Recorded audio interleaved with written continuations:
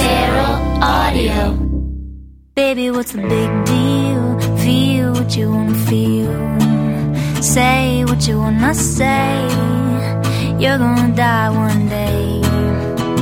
For example, I could kiss you just because I want to.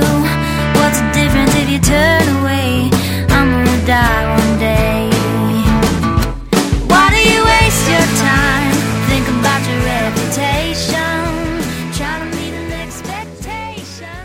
Hey everybody, welcome to another edition of Tangentially Speaking. This is a conversation with Cesare Romano, who is an expert in international law, particularly human rights law, which might sound a little dry, but man, he's a very interesting cat, very full of good stories. He was born in Italy, educated all over Europe, and now he teaches at Loyola Law School in Los Angeles.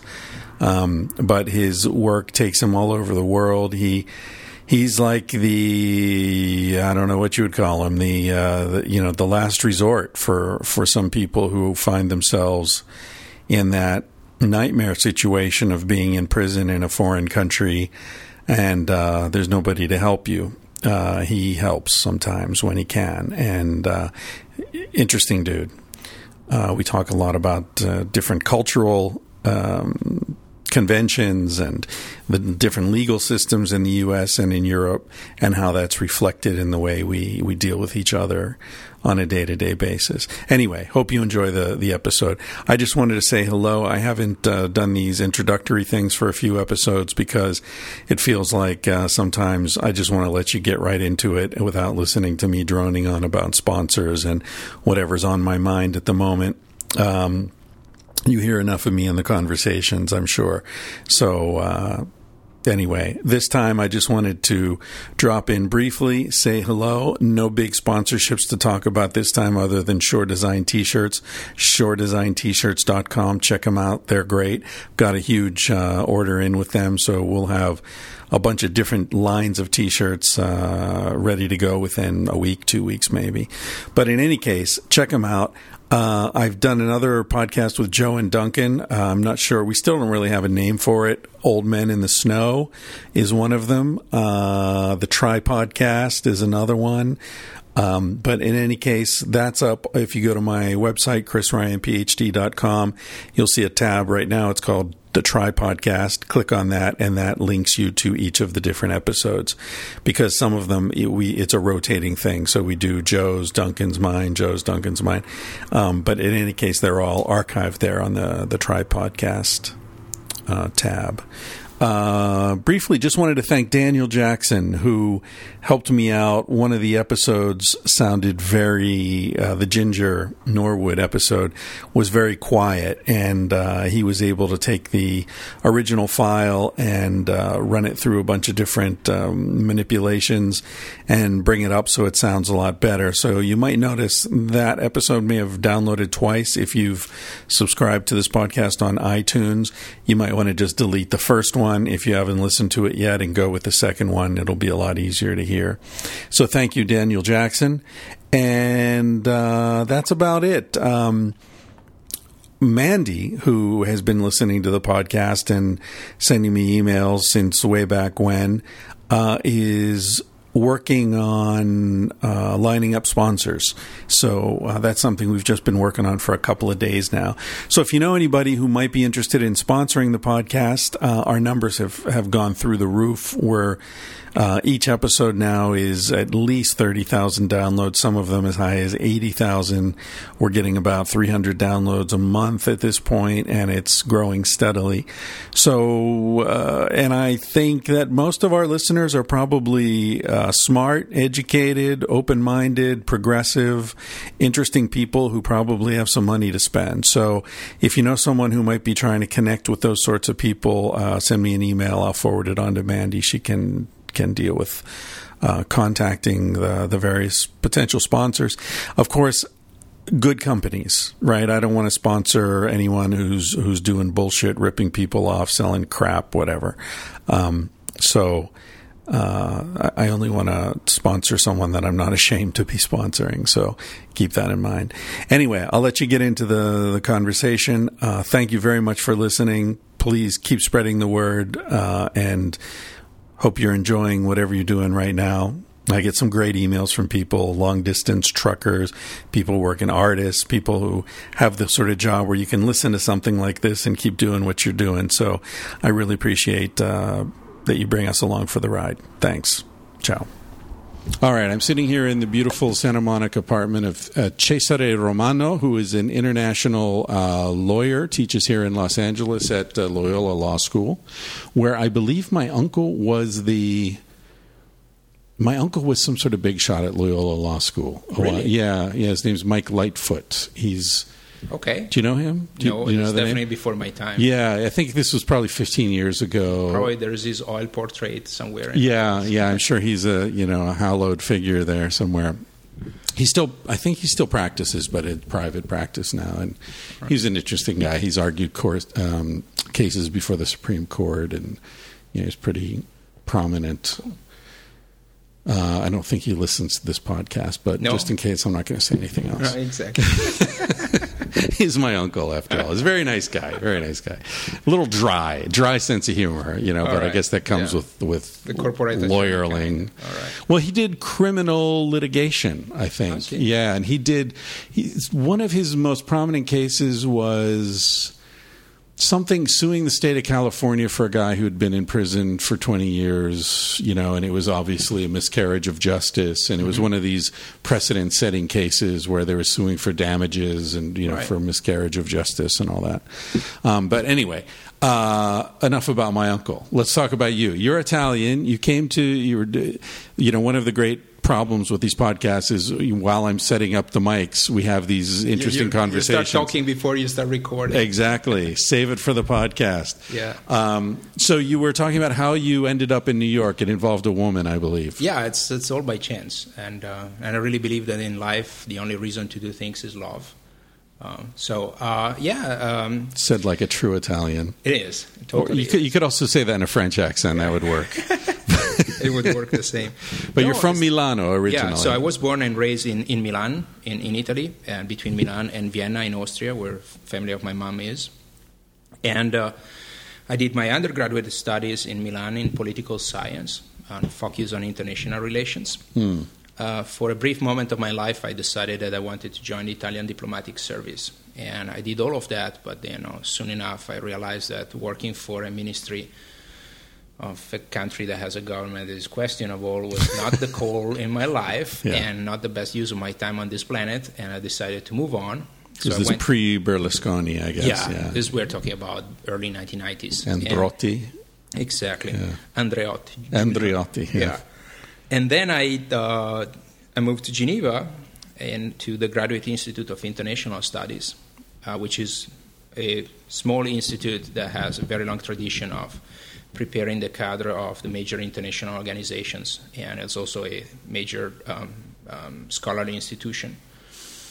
I got there, I did my master's and a PhD in international law, and so this is the work side. So while I was there, I was having a long-distance relationship with a woman.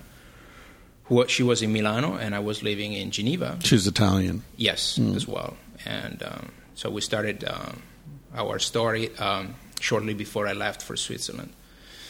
And after 4 years of back and forth up and down the Alps, we came to the now what moment that every couple faces. Up and down the Alps. Yeah. You weren't taking the tunnel? Yeah, actually a train through Very a lot Freudian. of tunnels. Yeah. And we were on holidays in Portugal and in a cafe, and we were having the now what discussion. Oh, the dreaded now what discussion. And I say, I'm sorry, but I love you, but I'm not coming to live in Geneva with you because it's boring. And I say, well, I'm not coming to live with you in Milano because there's nothing for me to do. And what was she doing? She was a journalist. Oh, okay. And so we took an atlas that was there in the cafe, and we opened it, and we started flipping through it and fingering pages, and the only place we could agree on was New York. So that was the plan, and Do you need to... We can pause. There was an alarm just went off in the kitchen. Cesare is making dinner. As we're podcasting, he's making dinner. Hard-boiled eggs are being cooled in the sink. All right, the eggs are taken care of, and we're back at it. You were talking about you're in a cafe in we Portugal. decided that the only place we could agree on was New York, and that was the plan. So I applied to NYU to do a master there, but penniless as we were, I got a Fulbright scholarship from the U.S. government, and I also got another scholarship from the Japanese government. Huh. Just because I read the fine print, and I discovered that they were giving money also to people who were not Japanese. Really? Yeah. That's a good quality to have as a lawyer, yes, reading the fine exactly. print. Reading the small type. Find the loopholes, yeah. So I got both of them, and next year we left, and we arrived to New York. And so originally it was a plan to stay only for 9 months. And after 6 days that I was in New York, I got back home, and Francesca told me that there was someone who I didn't know called, saying that he wanted to meet me and giving me a meeting in 2 days in a cafe. And I had no idea who this person was. Mafia. And exactly. It's got to be mafia. It could be anything. It was totally blind date. And I was so intrigued that, I decided that I had to go. I went, and I meet this tall, lean gentleman. He introduces himself as the former director of the international programs at the Ford Foundation, which is one of the major philanthropies in the United States, telling me that he just retired from the foundation with a $3 million grant to start a new think tank, and he wanted to do that at NYU. And he told me, talking with people here at NYU, everyone was telling, wait for this guy to arrive from Europe because he has a lot of interesting ideas, and talk to him. Really? And you were there 6 weeks, and you already had this reputation? No, 6 days. 6 days? Yeah. And so what are these interesting ideas you had? So at that time, I was 26, by the way. Uh-huh. So we sat down, and he said, so if you had $3 million, and what aspects of international cooperation do you think are going to be the big trend setters in for the next 20 years? This is what year? 1996. 96. So Bill Clinton's in office. Exactly. And a guy with a lot of money is asking you where international cooperation is going. Yeah, where the world is going. Right. And I say, well, if I had the money, I would... I thought that the big trend of the future was going to be that we were going to have way more international courts than we had back then. Smoke alarm. That was a first for Tangentially Speaking. I don't think a smoke alarm has ever gone off before. Right, because you didn't have someone cooking a tortilla while it was doing I don't. podcast. No, I think that's a first as well. Yeah. Right. Okay, so you're sitting there in this cafe. There's this guy. Big thing is international courts. Right. Now, this was before The Hague or after The Hague? So I don't know what you mean by The Hague. Well, the International Court of The Hague was established when? I have no idea. The International Criminal Tribunal for the former Yugoslavia was established in 1994. Okay. Right. The International Criminal Court didn't exist yet, and actually was just being in the process of being thought. Right. So I said, this is going to be the big trend, and it's going to be a game changer for international relations. And there's very little people out there who understand this, and everyone sees the single trees, but no one sees the forest. Right. So I say, we have this gap in understanding that I think is crucial and is strategic. And there is a need for studying. And so, at the end of lunch, he opened his jacket, took out an envelope with a $3 million check. He put it on the table, and he slid it across the table, and he said, well, now you do it. What? Yeah. Seriously? And I said, what? Is this the way America works? You're just off the boat, and they throw millions at you to do stuff? Some guy you've never met. You sit down for lunch, and at the end of lunch, he's handing you a check for $3 million. Yeah. What the fuck? He said, it is mafia. Exactly. You convinced me. All right. Really? Yes. So I oh, yeah, and you're doing what at NYU at this point? You're in a postdoc or something? No, just a master's at the law school. But you've already got your PhD. Yes. So you're doing another master's. Yes. So you're a masochist. But I was doing a master's simply because I wanted to go to New York to be with my girlfriend. Ah, right. It was your student visa thing, so I needed right? to have a visa. Okay, right. So had I had not the relationship, I would have never gone that way. Incredible. Yeah. Wow. The way things work in life. And so I quote unquote took the check and say, okay, let's do it.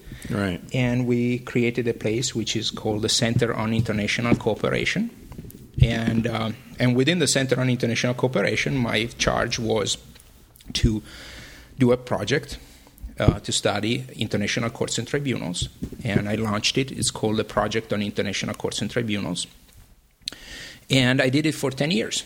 And of course, after that, things are going. And of course, the money was out pretty soon. But by then, the project had been established. So we got grants from many other foundations, from the Norwegian government, Swedish government, British government, and it kept going for a good 10 years. Sweet. And indeed, it never... And this was all in New York? You were in New York. And this was all in New York. And in a way, it never ended. So the research that I started back in 1996, I think it came to completion only yesterday. Yesterday? Yesterday. Literally yesterday? Yes, literally yesterday. Because yesterday was my birthday. Oh, congratulations. Thank You're an you. Aquarius. Yes, I am. Me too, brother. Adventurous. Yeah, yes. you meet Darwin and Lincoln. Things. Exactly. And Charles Lindbergh. Free thinkers. Exactly. Yeah. And yesterday I got this in the mail. Can I show you? Sure. All right, so... Cesare is going... Cesare. Wait, where do we put this? Cesare? Cesare. Okay, sorry. Oh, look at the Oxford Handbook of International Adjudication, and the first author edited by Cesare Romano. There you are. Man, that is a hefty tome. Yes, it's... Oxford University Press. It's 1,100-page brick, but I said that the project came to completion because this is finally the end point of the research that I started back in 1996. Well done. And so for me, it's after I finish with this, I have nothing else to say on the topic, and I need to move on to something else.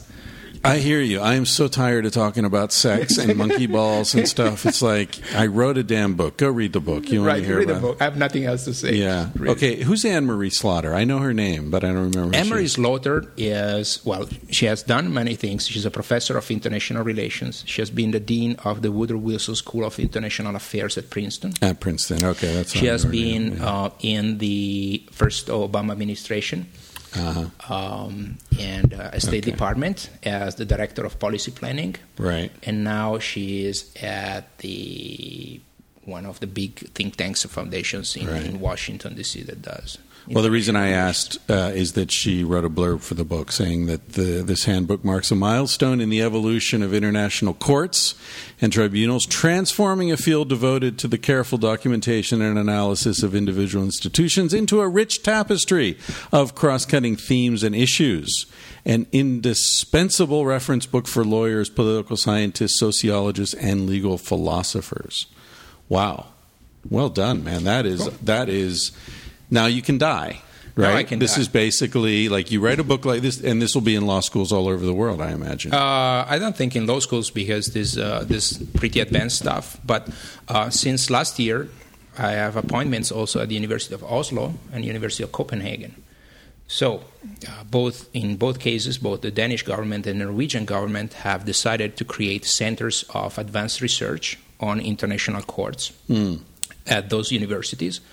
And part of my appointment is that I have to go and teach there every summer to their doctoral students who do advanced. Yeah, that's nice. Good, yeah. Better than winter. You don't want to go in the winter. Yeah, no. Although there might be some mystique about the north in winter, but just for a couple of days. Yeah, you go see the northern lights, have a sauna, and get the hell out of there. Yeah. Right. So yeah, that's my summer thing. But the good thing is that they have doctoral students who are focusing on this and for me, it's a chance to be in a room with some very smart and young people who have brilliant ideas, and they know what I'm talking about, and I know what they're talking about, so we can bounce things around. Which is, I cannot do that with my regular law school students because I need to teach them the ABCs before I haven't get to that level. So the kind of stuff you're talking about is beyond the scope of your typical law student. Yes, Yeah. yes, we're talking about doctoral or even postdoctoral students. Right. And is that because law students they're learning their local law philosophy, whereas what you're talking about is something that supersedes it's that? both a question of that they are at the beginning of their studies. So a student who just goes to law school, by definition, knows nothing about law, right? Otherwise, they wouldn't go to law school in the first place.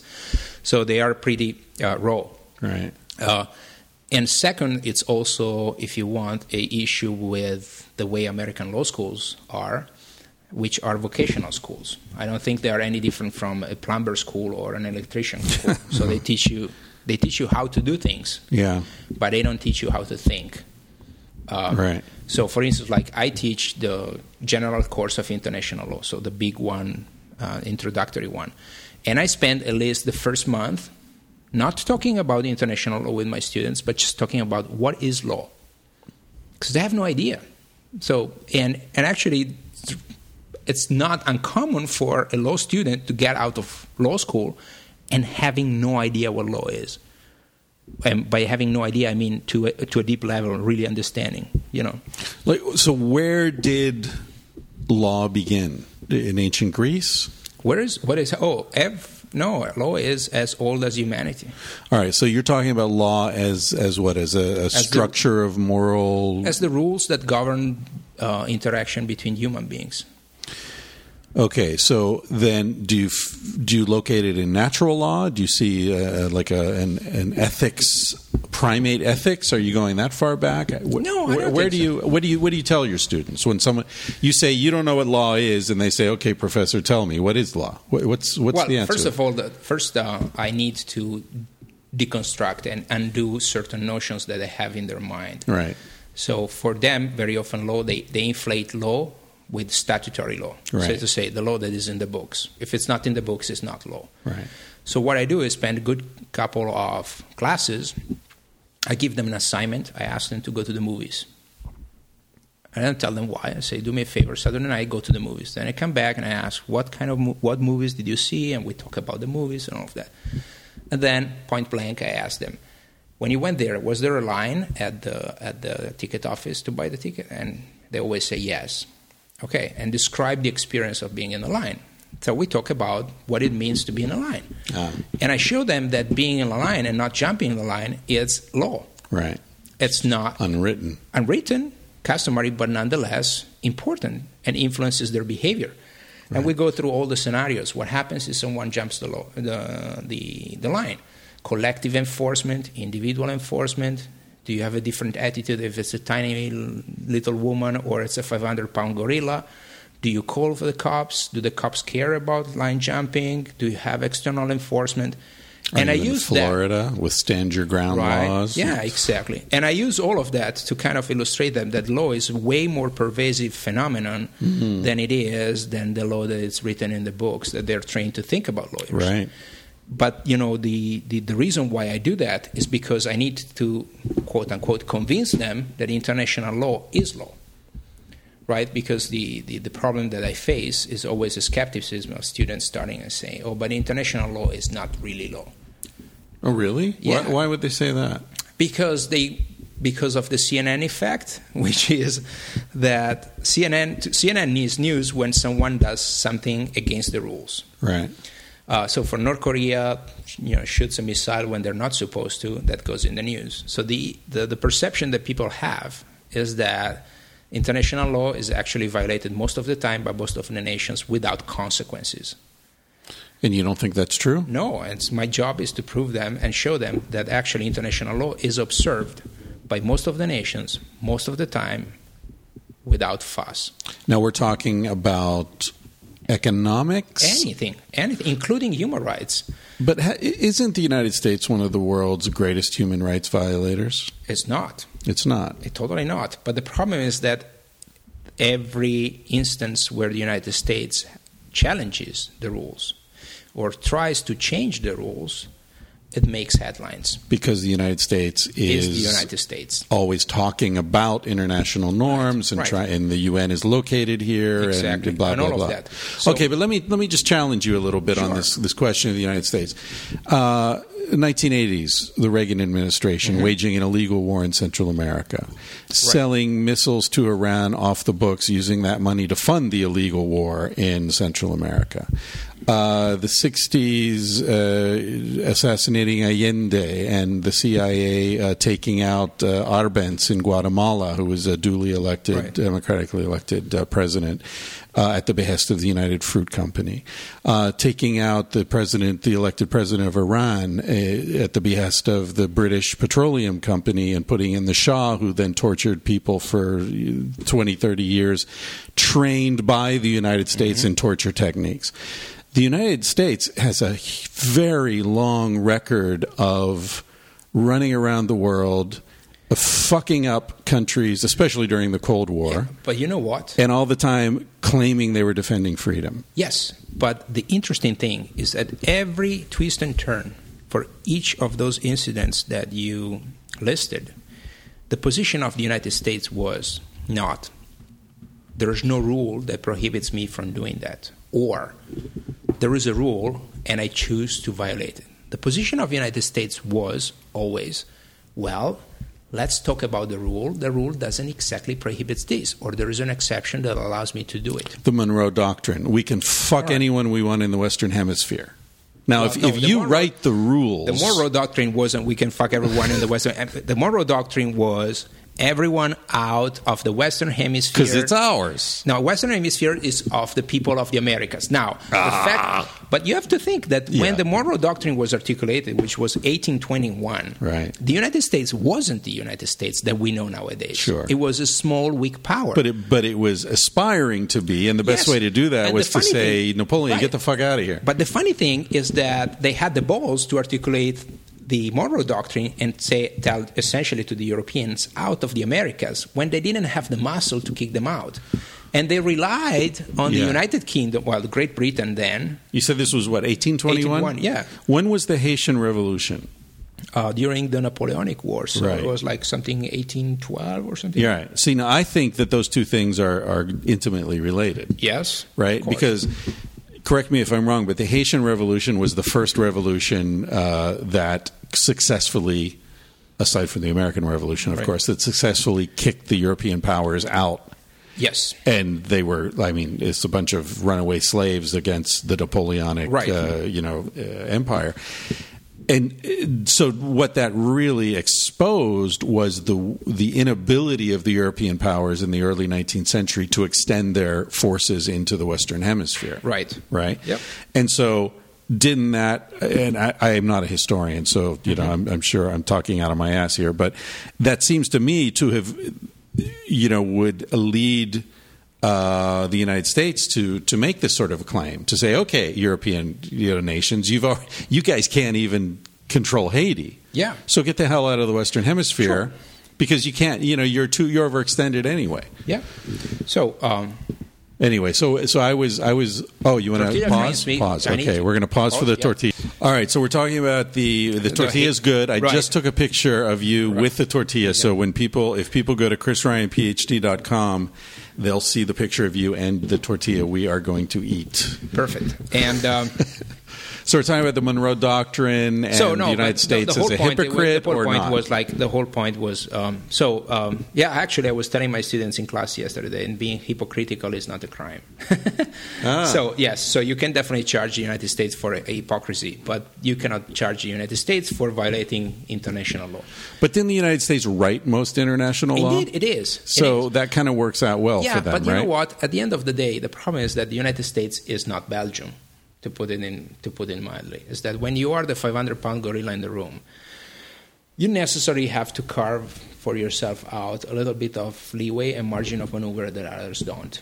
And I don't think that necessarily undermines the claim that international law is law. Again, if you look at what nations do and say, you see that all the time the discussion and the discourse is always about whether the specific acts or actions fall within the realm of the law or outside. Yeah. But it's very rarely a discussion about whether the rules are rules and should be observed or should not. But okay, that's until the Bush administration, I would have agreed with you. Mm-hmm. But I feel like, Guantanamo, torture, extradition. Even there, look at that. The United States, even the Bush administration, even Dick Cheney, I never heard a statement saying we can torture. Yeah, they say that's not torture. Right. But to me, that under international law, that is torture. I mean, people were executed in World War II for waterboarding. There is a standard definition of torture that is accepted by everyone. Right. Okay. And waterboarding falls within that, which is right? severe physical or mental suffering. Yeah. Caused by a state agent for specific purposes, which is extracting information and so on. So, sorry, I'm banging on the You're table. Banging on the table. Yeah, I can hear it with the headphones. You can't hear it, but yeah. Right. So that is the standard definition of torture. But the United States, they're engaged in saying, well, the specific actions don't cross the threshold of being torture. So is that credible? It doesn't matter. I mean, the question is that what is law? Law. It's the norms that regulate a society, and the society constantly shapes them. Yeah. But it shapes them through discussion and disagreement, because disagreement is essential to furthering of law. For the evolution of law. Right. So it's part of the process. And yes, hypocritical, yes. Sometimes disingenuous, yes. But then again, we shouldn't make the mistake of looking at these instances as evidence of the fact that whatever body of law we're discussing is not law. For instance, one example I give my students, does the fact that from time to time people rob banks lead you to the conclusion that the rules that say you cannot rob banks is bullshit? No. Or, for instance, No, but in Italy, the fact that people cheat on their taxes leads the culture to believe the tax laws are bullshit. Of course. Right? Culture matters. But even, for instance, in Los Angeles, I was showing them some statistics from law enforcement. If your car gets stolen in Los Angeles, you have only 2 chances out of 10 to ever find it. Okay? Really? Yeah. Oh, that's bad. For 2 reasons. Because, there's so many other things to go around that is a low priority for police. Sure. Does that mean that, therefore, you can go and steal the car of anyone without consequences? No, it doesn't. Or that is legal because when it happens, people don't get slammed for it? No, it's not. So the fact that laws are broken, I agree with you, doesn't mean they're not laws. Right. But the moral weight behind laws matters in whether or not they're legitimate. The fact, I guess what I'm trying to say is the hypocrisy matters. The drug laws, for example, minimum mandatory sentencing, those are laws, but we know stop and frisk in New York, right? There's so many examples of this where we know the laws are legitimately passed by Congress, yada, yada, yada, but they're not respected by people because they're not enforced consistently, because anyone who's ever smoked marijuana knows that scheduling marijuana along with heroin and methamphetamines is ridiculous. Right. And there is ignorance and racism underlying those laws. So therefore, the laws, they are laws, but they're illegitimate. I guess what I'm saying is they're legitimate in a legalistic sense, but they're illegitimate on other levels. Sure. Right? Moral, ethical, whatever. I can totally agree with you. And if you were in my class, you would get an A+. Hey! Finally, I could be a lawyer. But now you see the challenge that I face when I get these green students who have no idea what law is and actually have some very, very crude ideas. Yeah. That all of a sudden they have to think about what is law. And after all my spiel, at the end of the day, I tell them, think about law as the software of humanity. Right. Right? It's the series of rules that make all the hardware components work together. and produce a result. And like software, it's full of bugs. And as you say, it's changing. It's evolving. It's constantly changing. Although some things new don't versions evolve. come out, No, it's got to be updated. Certainly. I mean, you're talking about when this whole thing happened with you in New York and the $3 million and all that, and you were ahead of the curve by recognizing how important these international institutions were going to be. I was thinking those were also the very early days of the internet. Yes. Right? Where you were recognizing, maybe because of your age, maybe because you'd been having long distance relationships, you're a multinational guy, you were recognizing how this sort of international integration was accelerating. This process was really accelerating, whereas older people might not have even noticed it, because they're focused on their local reality. No, what was where was I going with that? I have no idea. Well, what we can reconnect is that I'm still reveling in the fact that I would get an A+ in your class. Yes, exactly. Can't wait to tell my uncle. I know where. Sorry to interrupt you. I know where I was going, because we were talking about how it's evolving and so on. But there are some very deep elements, and I was sort of leading you toward this earlier when I asked where you locate the origins of law. Right. There's a great primatologist. He's actually a friend of mine. His name's Frans de Waal. He's Dutch. And he's done a lot of work looking at reconciliation behavior among primates, which is very relevant to law. And some recent research he did is fascinating with macaques. I think I've spoken about this before on the podcast, so I'll keep it brief. But he had 2 macaques in separate cages. But they could see each other, right? And so he set up a game where they had different colored beads, and one of the blue beads, the macaques could trade for a piece of food.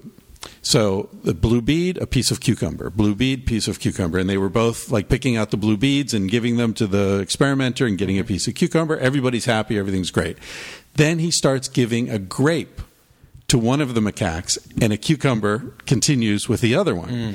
So they do it a couple of times, and then the macaque who's getting the cucumber, the second time he gets the cucumber, he looks at it, and he sees the other one getting the grape, and he throws it in the face of the experimenter. It's like, wait a minute, you're giving him a grape? No, 5 minutes ago I was happy with the cucumber, but now I see you're giving him a grape? I want a grape, goddammit, So then they continue it, and he keeps getting more and more agitated, and then the one getting the grape refuses the grape. Right? So you've got social, what you're talking about, social norms and all this. It's a concept of fairness. Exactly. But he locates justice in the primate. No. What he located is fairness. And fairness is a ground concept of justice. Right. Exactly. It's not justice, because justice is a more complex concept. Right. But it's fairness. It's the basic, fundamental ground rule of justice.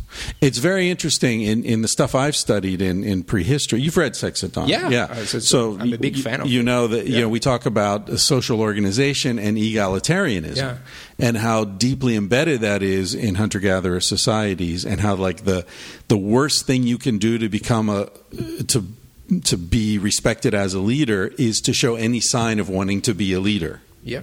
And yet now we live in this society that's completely the opposite, where they say, you got to have the fire in the belly, and you've got to have ambition, and you've got to want to lead.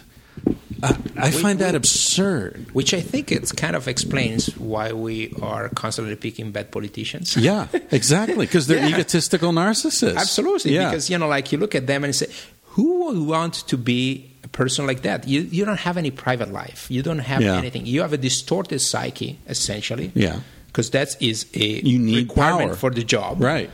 And do I want to be ruled by someone who's mentally distorted? Yeah. I don't. Well, but apparently we do. But we do. But because we ask them to be inhuman. I don't think we do.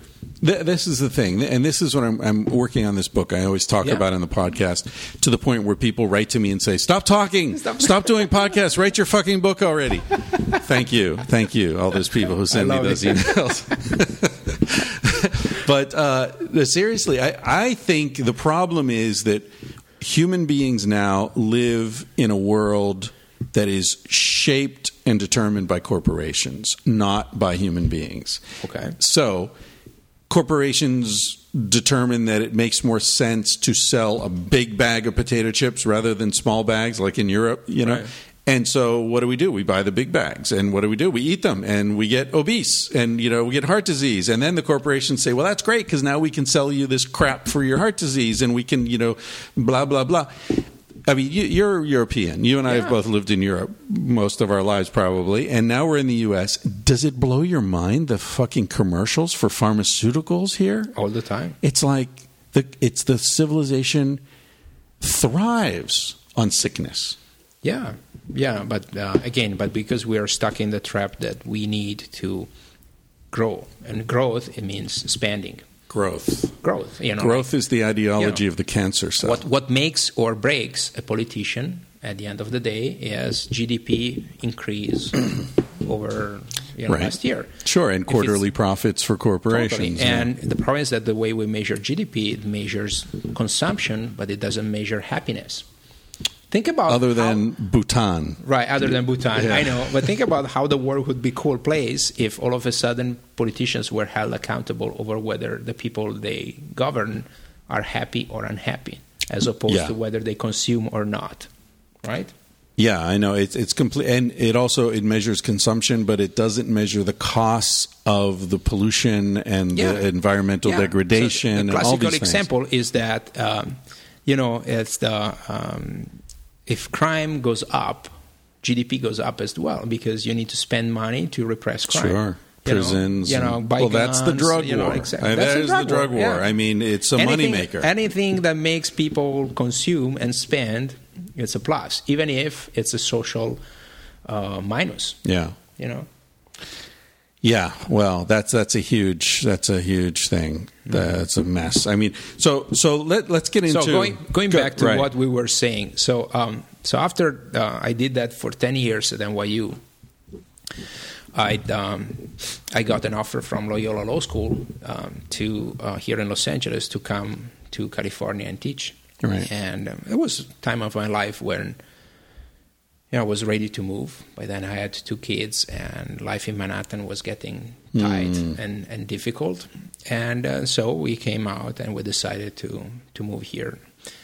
So I've been at Loyola for 7 years now. And so, over the past 20 years, I've become a major world authority on the law and procedure of international courts and tribunals because of all the work I did.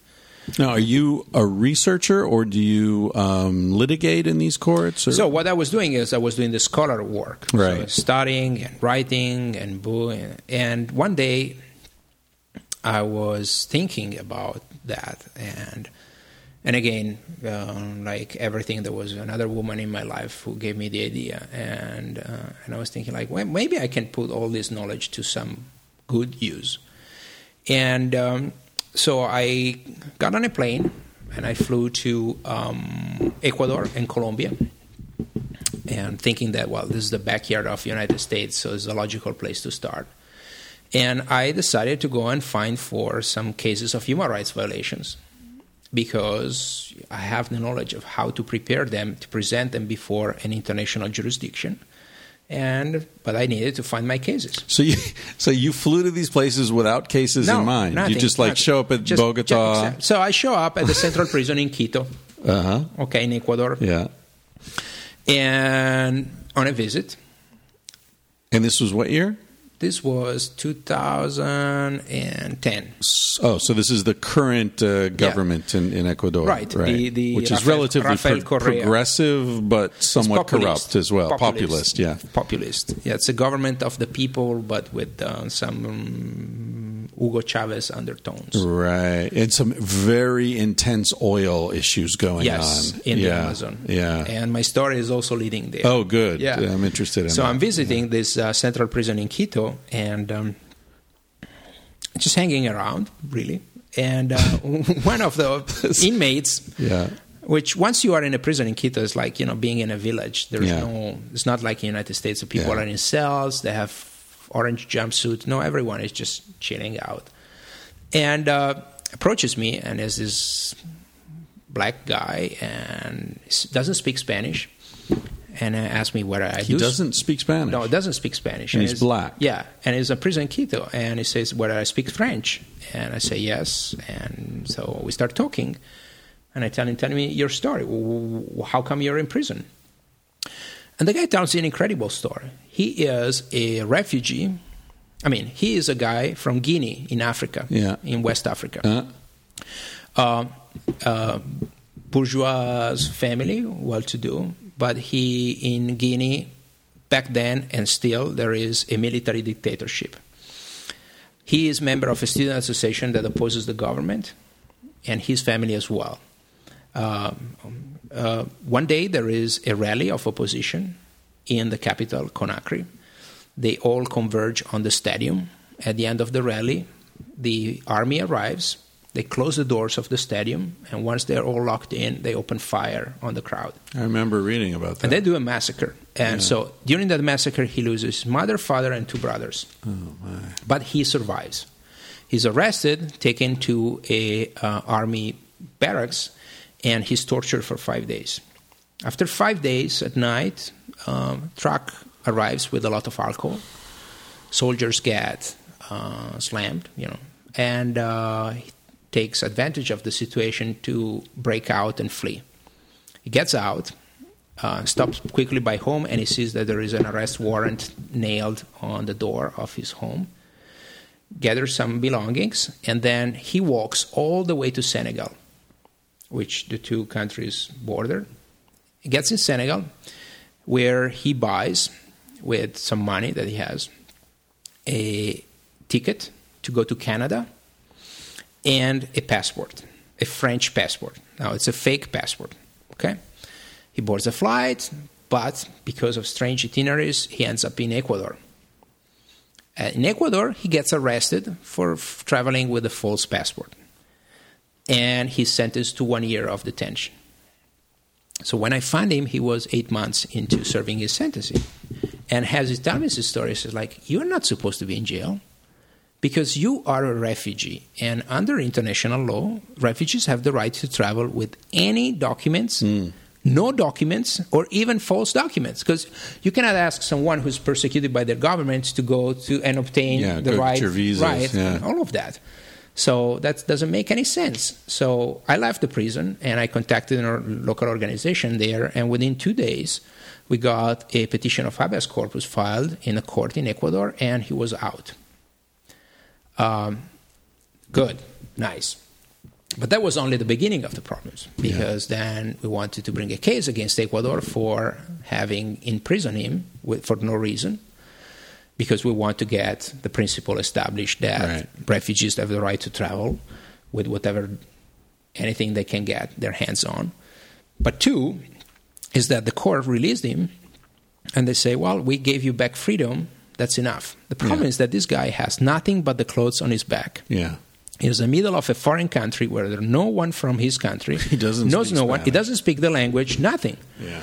So within a couple of days, we hooked him up with an American missionary who's doing work in the Amazon, which incidentally is the same area where Chevron has done the environmental disaster in this area is called Lago Agrio. Right. So that he has at least a place where to stay, and he helps the missionary doing medical service to the people. And I went back and I gathered my students and I say, okay, we have something to work on. So you're back in LA now. Back in LA, and we presented a petition to the Human Rights Committee, which is the main human rights body of the United Nations that supervises the implementation of the Covenant on Civil and Political Rights. Mm-hmm. Because in the Covenant there is an article that says people who are unjustly detained have a right to be compensated. Doesn't say the rate. No, it doesn't say the rate. Of course, that depends on the country. But nonetheless, it's definitely more than simply saying, we gave you back freedom, now go. Yeah. So, in the meantime, after a long time, this we're talking about now 3 years ago, our poor fellow and friend has been relocated to Canada. Canada has accepted him as a refugee. But now the battle is not only on getting him a minimum compensation, we're talking about a really little amount of money, But more importantly, I want to have his criminal record expunged. Because while he was doing the interview to be resettled as a refugee, of course, he was talking with the Americans and New Zealand and Australia and so on and so forth. The fact that he had a criminal record was weighing against him. And the criminal record is only from Ecuador, not from... And the criminal record, but it's due to the fact it's wrong. Yeah. Because he should have never been found guilty of the crime, because it wasn't a crime, because he had the right. Crime. Yeah. So now we are, working on that. Okay, and now I understand that you have the right as a refugee to travel without documentation or whatever, but traveling with false documentation, isn't that still a problem? No, because you have the right to remain silent, but not to lie, right? No. The reality of the thing is that if you don't have a travel document, you cannot enter another country. A refugee is someone who is at fear of being persecuted, and losing their life, or being tortured, or by their government.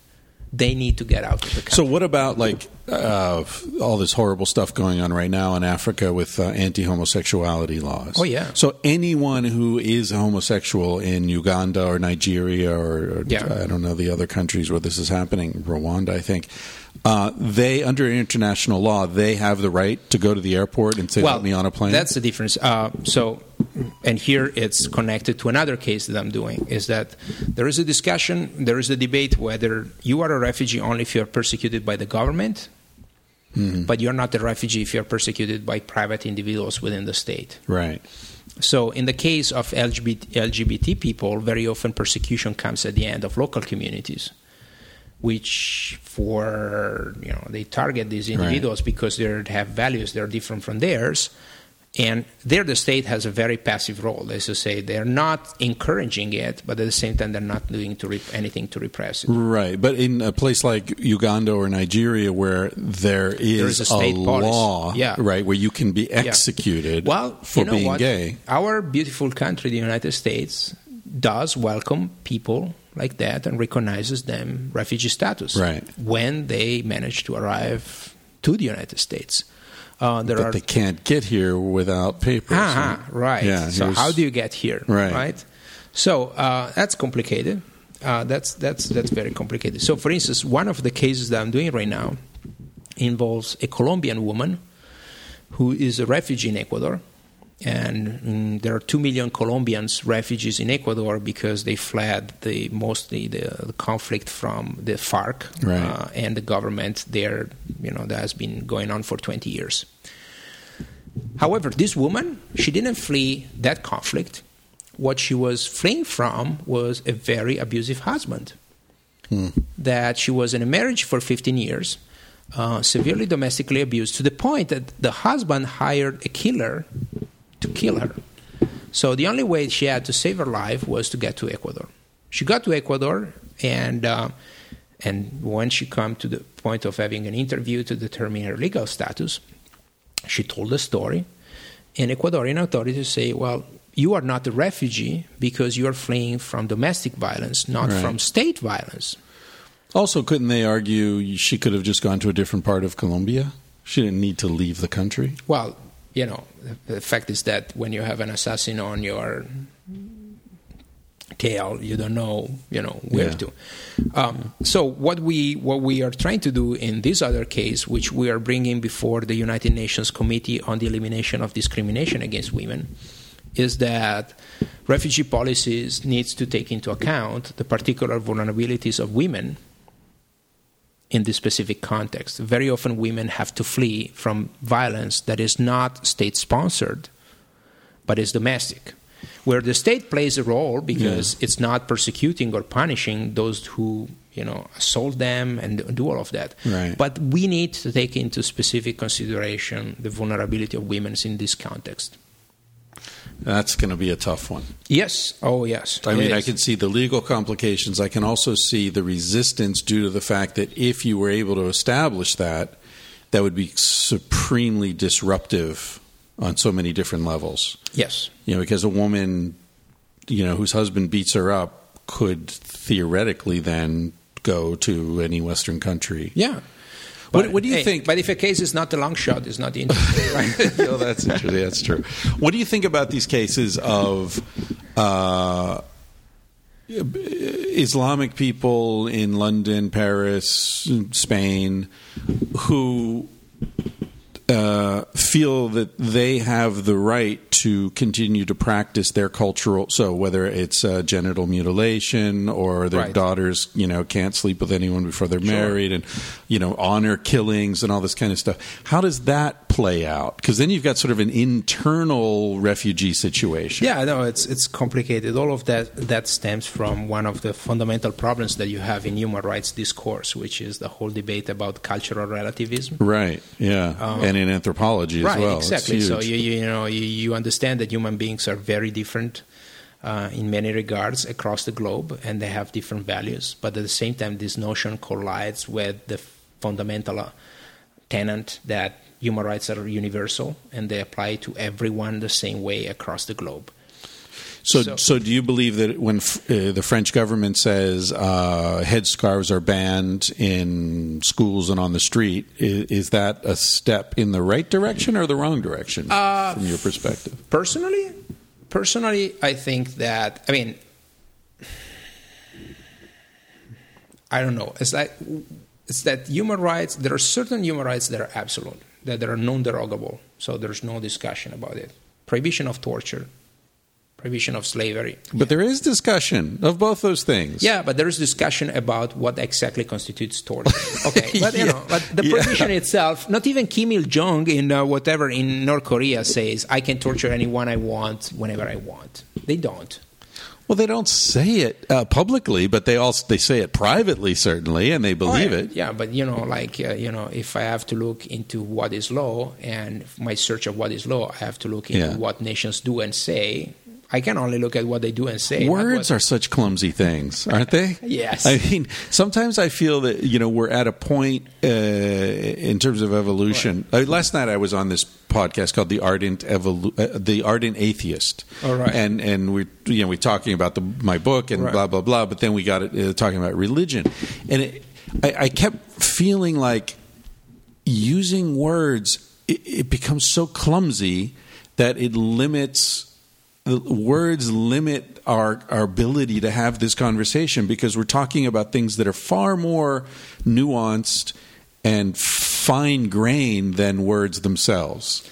Like torture. You can say, well, everyone accepts the fact that torture is wrong, but no one accepts a universal definition of what torture is. No, there is a universal definition. Fine, but the U.S. does it, and they say, oh, that's not torture. It was 40 years. It was when the Japs did it, but it's not when we do it. The problem in the universal definition is the universal definition says severe pain or suffering. How do you define pain? How do you define severe? How do you define suffering? All about what is severe. Right. Well, all the words are problematic, right? So in class, I give them a case that has been decided by the European Court of Human Rights, where this was I don't remember, someone from Algeria and Morocco got arrested in France, and in France he was given the classical, 1950s movie that they put the harsh light in front of his face and say who said it and why, right? Or another one where the person was peed on by a policeman, and the whole question was, is this torture? And some people pay good money to be peed on by policemen. Yeah, exactly. Some they do, but then they're willing. And so the conclusion was that, yes, if it's not torture, at least it's cruel, inhuman, degrading treatment, because that's the whole notion. The prohibition includes torture and also cruel, inhuman, and degrading treatment. Right. They don't say unusual. No. I love that unusual in the unusual, U.S. It's cruel and unusual. So if we do it to everyone, it's no longer prohibited? Yeah. So SM practices are not prohibited by international law. But if you do it for the purpose of extracting a confession, punishing someone, discriminating, and all of that by a state agent, then you do have torture. Yeah. So all of this to say that I don't claim that things are straightforward and easy. But you must run into that a lot in constantly. law, like frustration over the lack of precision of language. But it's the essence of it. And that's why you have precedents, right? If you didn't have conflict, if we didn't have this constant struggle, the system would be dead. and it wouldn't serve the purposes of the society that it needs to serve. Yeah. It's we need it. It's the bread and butter of advocacy and lawyering. On some level, I imagine the United States is a very interesting place for you, in Los Angeles in terms of international law, because one of the things I learned living in Europe is that in Europe, to a large extent, less all the time, but to a large extent, countries still have an abundance of these unspoken cultural norms. So, like, there is a way that Spanish people do things. Mm-hmm. Now, different regions of Spain consider themselves different and blah, blah, blah, and of course. But wherever you are in a country like Spain, or imagine Italy or Austria or Switzerland, there's a way things are done. There's a time you eat. There's a way you eat. There's the way you use your silverware and all this kind of stuff. But there's like a collective identity that I think restricts people's behavior in ways that in the United States, because there's so many different cultures and there is all this cultural relativity and everyone does things differently, you need legal structures in ways that in Europe you don't, because in Europe everyone knows you just don't do that. But in the United States, you need a law because people don't know you don't just do that, because no one knows what an American is or how an American behaves. It's not, there's not this historical momentum or precedent that controls people's behavior the way it does in Europe.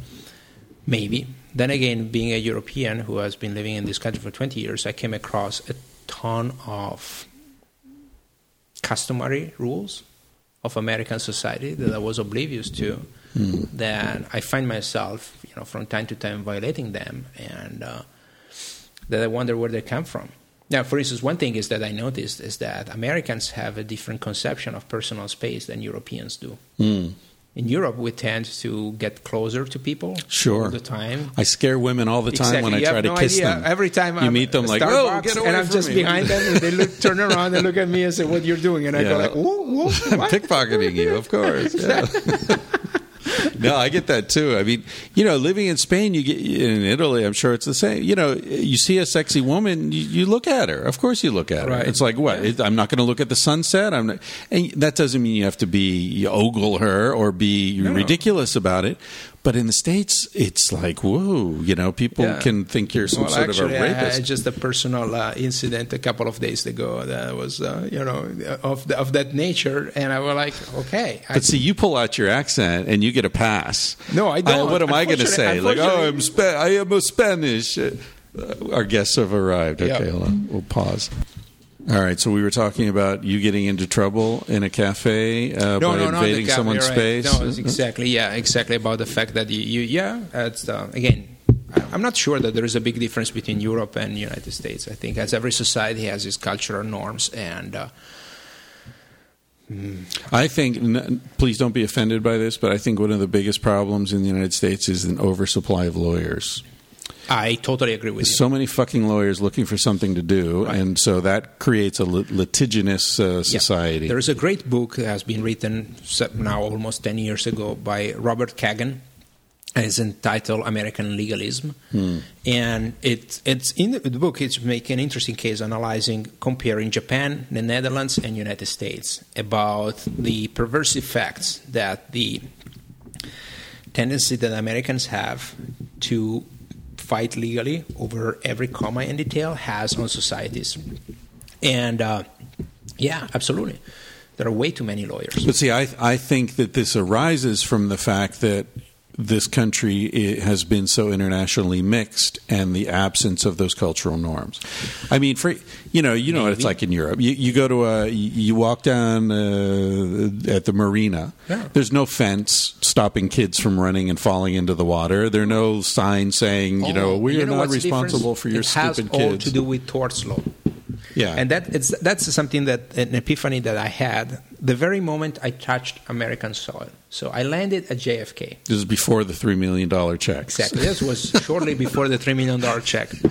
I mean, that's got to be the best arrival in America story ever. Yeah. And so I landed, and I was JFK, and I was retrieving my luggage, and I noticed that there was those little yellow things, the triangles that they put there when the floor is wet, to let people know that the floor is wet. Right. And I was looking at it, and I was thinking, that's bizarre, because you don't have that stuff in Europe. Yeah. You don't have it. And I was thinking about, okay, how come you have this here and you don't have it in Europe?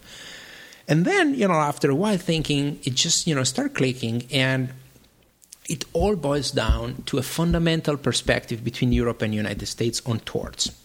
So the American perspective is, well, as long as I tell you that there is a danger and there is a problem... I'm telling an Italian not to speak with his hands. Exactly. You can do it, just don't hit the table. Yeah. You do it, and it's your problem, right? Right. I have no more responsibility. I've done everything I could to warn you, and you have taken your decision and done it nonetheless. Walk where you were not supposed to walk. The European approach is, I don't tell you that there is a problem, but I'm going to make sure that the tiles on the floor are made to a specification that has been determined by a German institute and has been tested by a special government department that has been laid and then inspected by an inspector and all of this. So it's preemptive. And that's what Americans complain about European bureaucracy. Right, exactly. I see. So it's preemptive law. Right. Yeah, now, that's an interesting point. Because you preempt, you need less lawyers because there's less stuff to litigate. Right. Because the problem has been Fewer addressed people at the slip. source. Yeah. But at the same time, you have less lawyers, more bureaucrats. More bureaucrats. That's a in very America, interesting you point. have less preemption. Right. So you have more freedom. But then you need a lot of lawyers to litigate all the mishaps that happen because someone has done something dumb. And the same thing applies to the healthcare system. Yeah, exactly. Right? You've got a lot of prevention, a lot of, in Spain, you've got national healthcare, and you've got like exercise classes and yoga sponsored by the government and all this free stuff. Whereas in America, they let you get sick and then they charge a fortune to, try to cure you. Right. Yeah, that's a very interesting. That's a principle you can probably apply across the board, looking at the two approaches to society. So now the question is that which one of the two societies is best served by approach? I don't know that one necessarily comes on top. What? Come on. That's because you're Italian. You're afraid to say it. I'll say it. The European system is fucking better. No, is that because you don't get a heart attack and then have to pay for the drugs. But it's less free. It's like we as Americans, we stress freedom. What the hell is freedom? Including freedom to do something stupid. Yeah. Okay, the Europeans, they don't care about freedom. They want to prevent you from doing something stupid. So for the Europeans, it's solidarity. Yeah. The close-knit community is more important. Yeah. The Americans are more individualists. Yeah. Europeans are more group-oriented. Yeah. Yeah, although I think we're at a point where freedom is another one of these problematic words. We can add it to torture and marriage and, monogamy and all these other words. Right. Nobody really knows what they mean. I read a thing, I don't remember where it was, but they were talking about the difference between European, and you can clarify this, the history of European legal system is based upon whether or not you do harm to another person.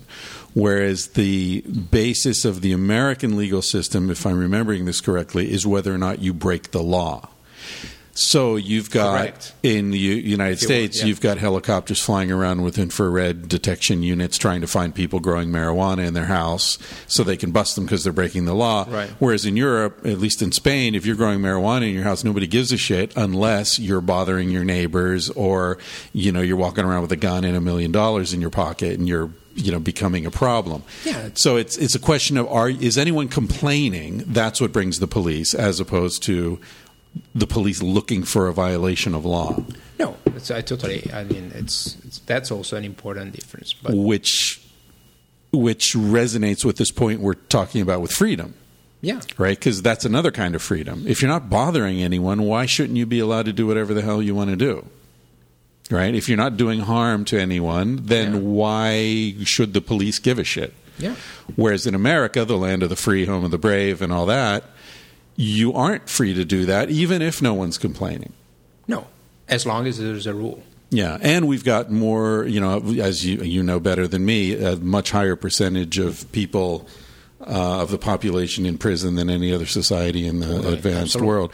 So this question of freedom becomes very problematic. Yeah, another instance in where I had to reflect upon the difference between Europe and United States on those matters. It happened when I was flying on a small glider in Europe with a friend, and so we were squeezed in the cockpit, and so we were trying to steer our way, and we were on the border between Austria and Hungary, and he was constantly paranoid about checking exactly where he was, and I was like, well, man, what's the deal? I mean, we are up in the air, it's beautiful, let's just enjoy. And he was like, I can't go here, I can't go there. So we landed, and then we had the discussion, and I say, okay, what's the problem? And he pulled out a navigational chart, and I say, I show you, these are all the areas where I cannot fly. And we were trying to basically needle our way through no-go zones. So restricted airspace? And I say, yeah, and you don't understand, like the difference between the United States and Europe is that in Europe, the principle is that you cannot fly anywhere other than these here, and there.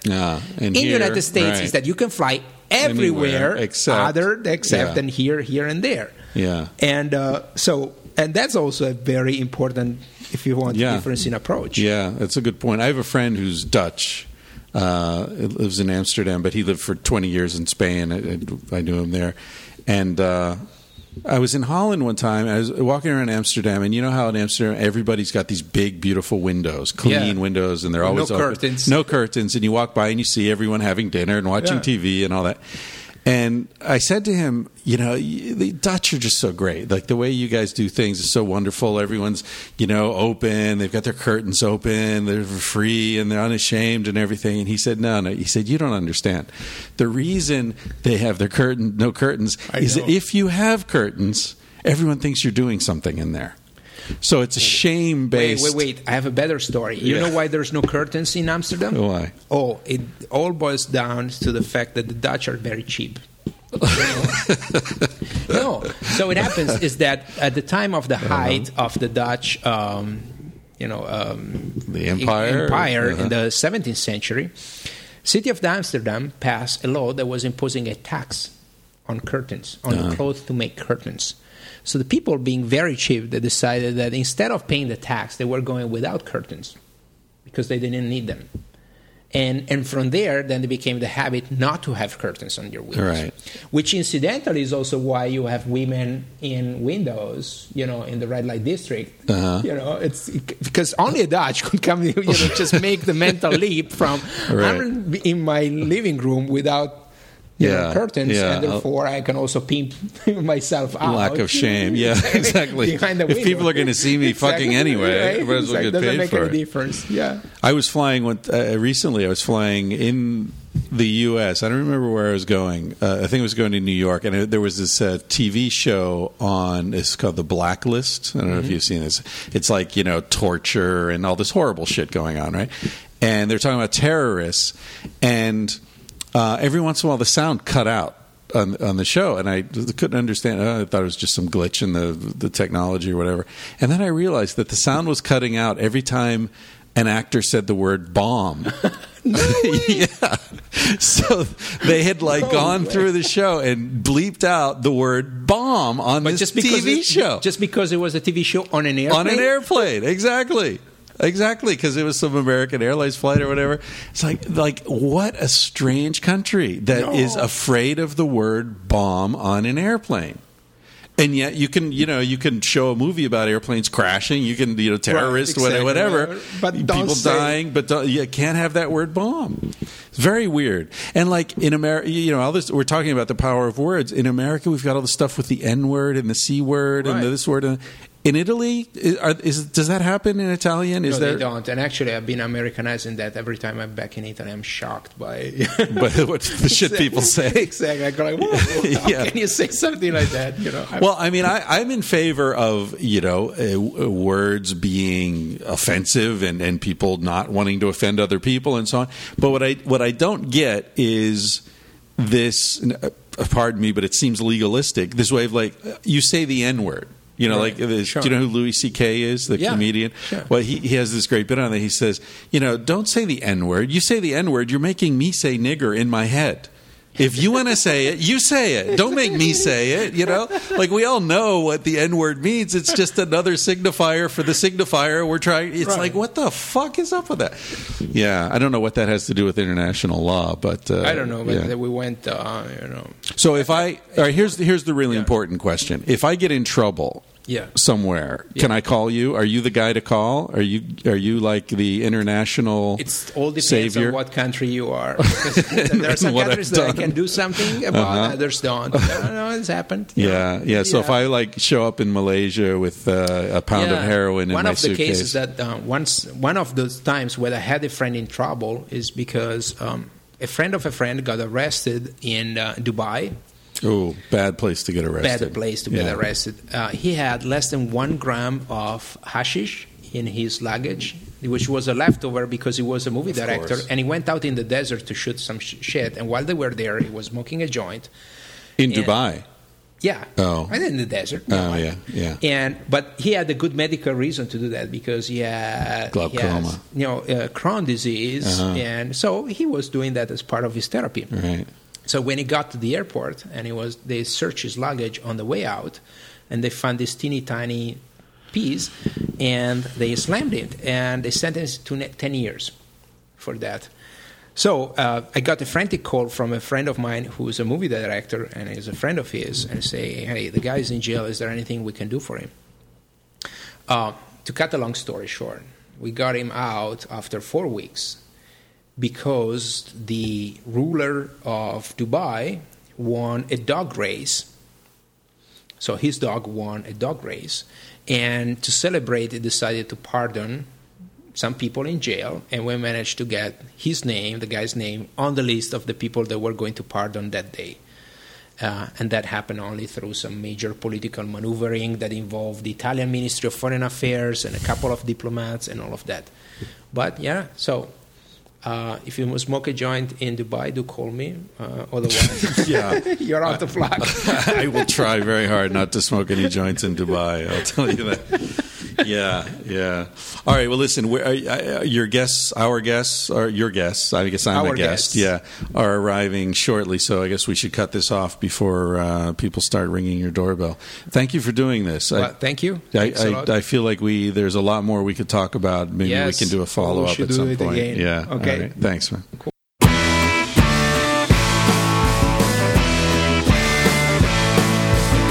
He said, baby, what's the big deal? Feel what you wanna feel. Say what you wanna say. You're gonna die one day. For example, I could kiss you just because I want to. What's the difference if you turn away? I'm gonna die one day. Why do you waste your time thinking about your reputation? Trying to meet an expectation, wondering what they're gonna say. When everyone you ever known said it for a headstone. I don't wanna give the end away, but we're gonna die one day. Your body is an animal, doesn't ask for much. A little music and a soft touch. Why don't you let it out to play? Your heart is in a bird cage, singing in your chest. You wanna shut it up or give it a rest. You're gonna die one day. Why do we waste our time thinking about an obligation? Running from a confrontation, wondering what we ought to say. When everyone we ever known said for a headstone. I don't wanna give the end away, but we're gonna die one day. We're gonna die one day. We're gonna die one day. So baby, what's the big deal? If you wanna be free, say what you wanna feel. Spend the night with me. I'm gonna take you up in my arms. And if we must go down, we'll go singing to the smoke alarms. We'll dance into the ground.